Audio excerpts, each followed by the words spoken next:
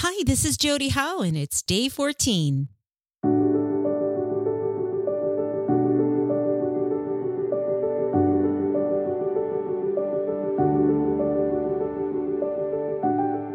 Welcome to the Air That I Breathe podcast. My name is Jodi Howe, and I'm just so grateful to have you here. So are you longing for a peaceful mind? Do you struggle with anxiety, or do you just want to learn how to navigate through the mental storms of life? Well, God has laid it on my heart to start this podcast so I can share with you how He has worked in my life. You see, He's taken my secular breath away and has taught me to inhale this peace and hope. And I want that for you too. In this podcast, I plan to share with you some tried and true methods of coping, offering daily and nightly devotionals, and of course prayer, so you too can breathe a new air. Hi, it's day 14, and my tip of the day, become a nose breather. Breathing through your nose is more effective than mouth breathing. This can be practiced in meditation. By balancing the oxygen and carbon dioxide ratio, this helps avoid hyperventilation.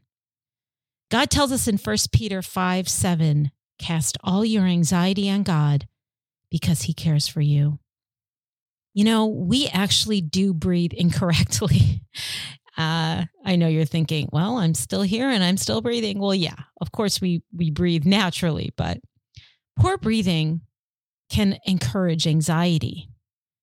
You know, as a singer, I teach students from time to time about how breathing is crucial to becoming a better singer. I teach my students to breathe in through your mouth, down past your vocal cords, bypassing your lungs, and yes, filling them too, but ultimately filling the diaphragm, that balloon located in your abdomen area, with oxygen, with air, with breath.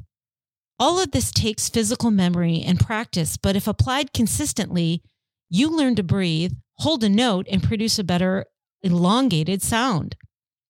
With anxiety, the same applies. However, during times of panic attacks and overall general anxiety attacks, breathing through your nose aids in the balancing of breath chemistry to avoid that hyperventilation that makes you feel breathless and instigates even more fear. So if you start feeling anxious, focus on your breathing by breathing in through your nose and out through your mouth. And even applying some of those components that I explained with singing. Always bring that breath into your abdomen/diaphragm area of your body. And this can help avoid your fear factor, causing you to hyperventilate into full-fledged panic attacks. And by practicing this type of breathing more and more, you can avoid anxiety's power. Let's pray.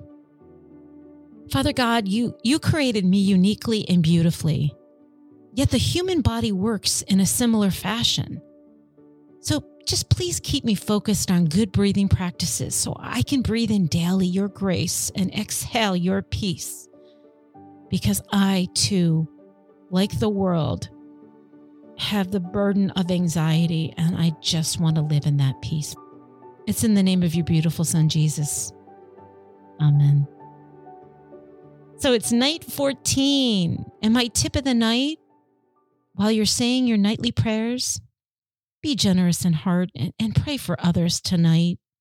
God tells us in Luke 1:78 and 79, because of our God's merciful compassion, the dawn from on high will visit us to shine on those living in darkness and in the shadow of death, to guide our feet into the path of peace.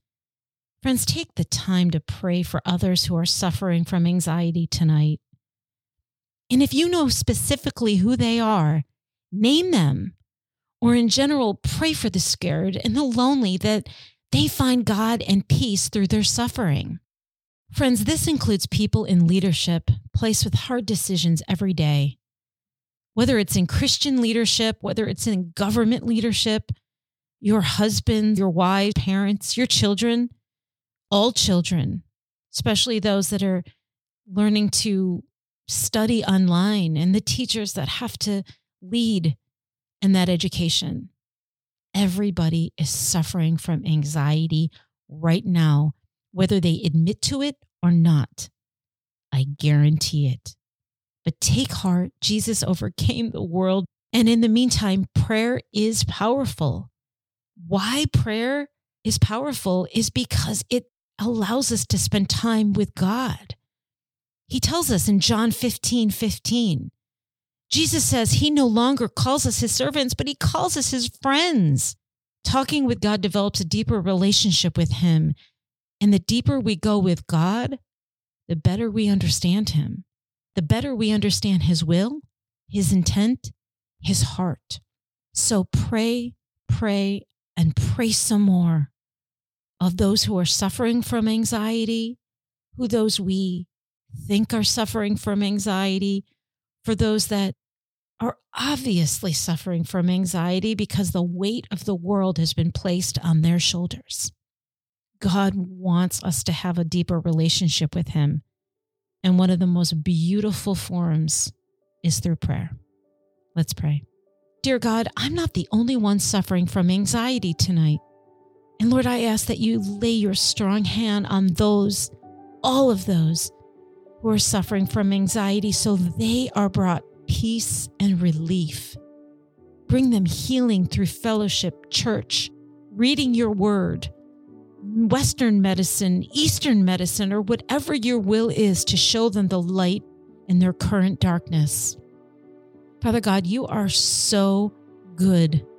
And I want to say this special prayer tonight for all those who are just dealing with tremendous anxiety that sometimes don't know what to say. And I said this in my first episode, friends, and I'm going to say it again tonight. Replay this in your head or say it out loud.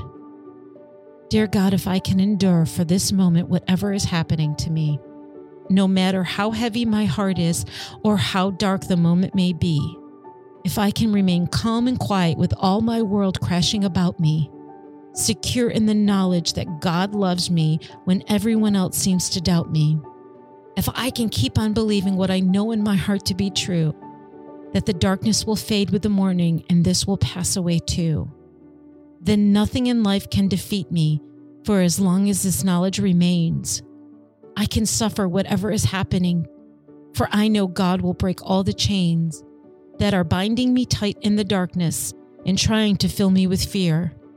For there is no night without dawning, and I know my morning is near. Friends, say that for yourself and say that for the ones that are suffering. You can change it to, if so-and-so can endure this for the moment. I mean, do what you have to do to get closer to God and to know that prayer is powerful and that we have to bring the conversation into the light of Christ. So, Father God, in light of the world, lead me, lead him, lead her, lead them out of darkness. Develop within us the confidence that a new day will dawn, and with it, new hope. Friends, I pray that all of this podcast information, enlightenment, helps you with hope tonight and hope for tomorrow. Have a great week. I'll catch you next time. Bye.